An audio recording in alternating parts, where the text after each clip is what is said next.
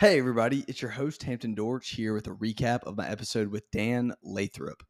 One of the things that I've always appreciated about this guy, other than his mustache, of course, is his vulnerability when you talk to him, when he's on LinkedIn. It takes guts on a professional platform like LinkedIn to share, hey, this is what I was passionate about. This is my really big goal, the ambition that I had, what I wanted to do, the role I wanted to get after. And I got told that I probably wasn't the right person or the right fit for it. And I'm now telling you about it so that maybe you can seek the same counsel that I did. I think that takes a lot of humility. He was in his early 20s. He wanted to lead a church, he wanted to be a pastor. And he took an assessment, the DISC specifically. And he's had someone in his life that cared enough about him to tell him, hey, I'm not saying you can't do this, but based on this data, based on the other pastors we've seen that have the same results as you, I think you might struggle in this role. And I'm telling you this because I care about you, not because I want to hurt your feelings. And man, that had a really big impact on his life. If you rewind 10 plus years ago, he could have gone down a different path. He could have learned some really hard lessons and not, be doing what he is today. And I even love how, the advice he got was, hey, why don't you even reach out to someone that has the same assessment as you and ask them about their experience? And he did that. And I think a lot of times what I've heard and what I've been tempted to do myself is I seek counsel from someone. And when they tell me something or when they don't tell me exactly what I want to hear, I get frustrated.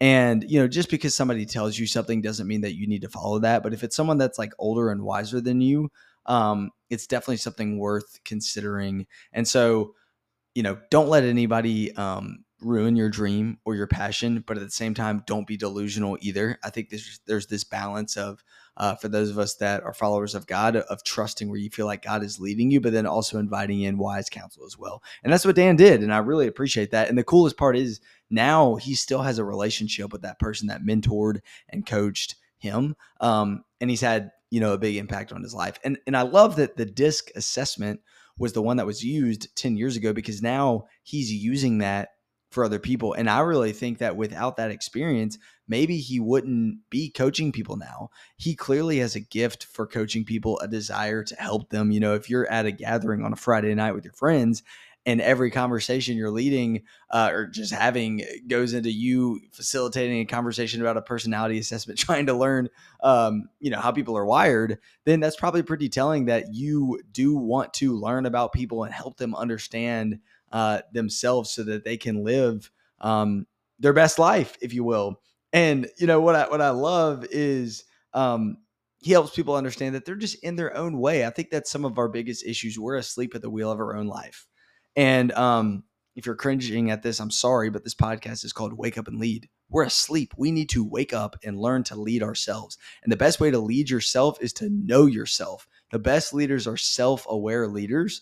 And so a couple of ways that you can be self-aware is, one, have a coach, have a mentor, have friends in your life that are able to speak into your blind spots and listen to them. Also, take assessments.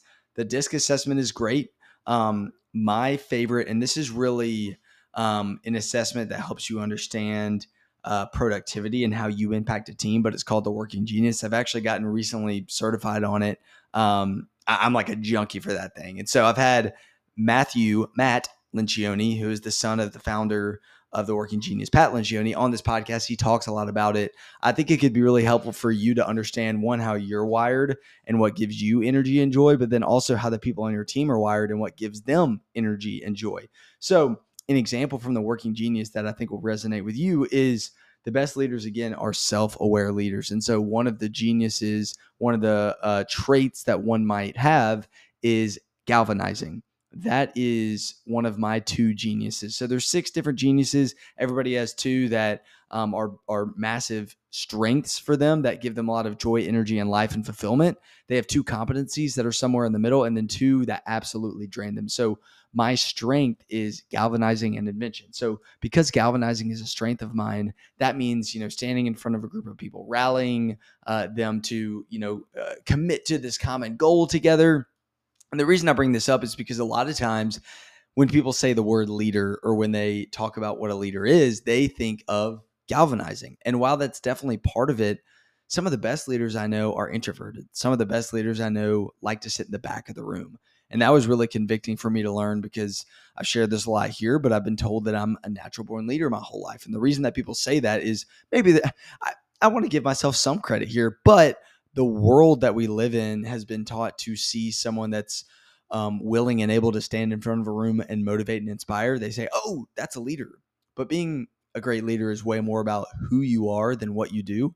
And there's a lot of unbelievable, charismatic galvanizers out there that don't actually have great character deep down. And so the challenge to the galvanizer listening to this and the challenge to myself is to make sure that you're taking care of who you are and that you're being others focused when you lead. Now, for the person that's listening to this and you're not a galvanizer, like you're not the visionary person that's firing people up and everything, that doesn't mean that you can't be a great leader.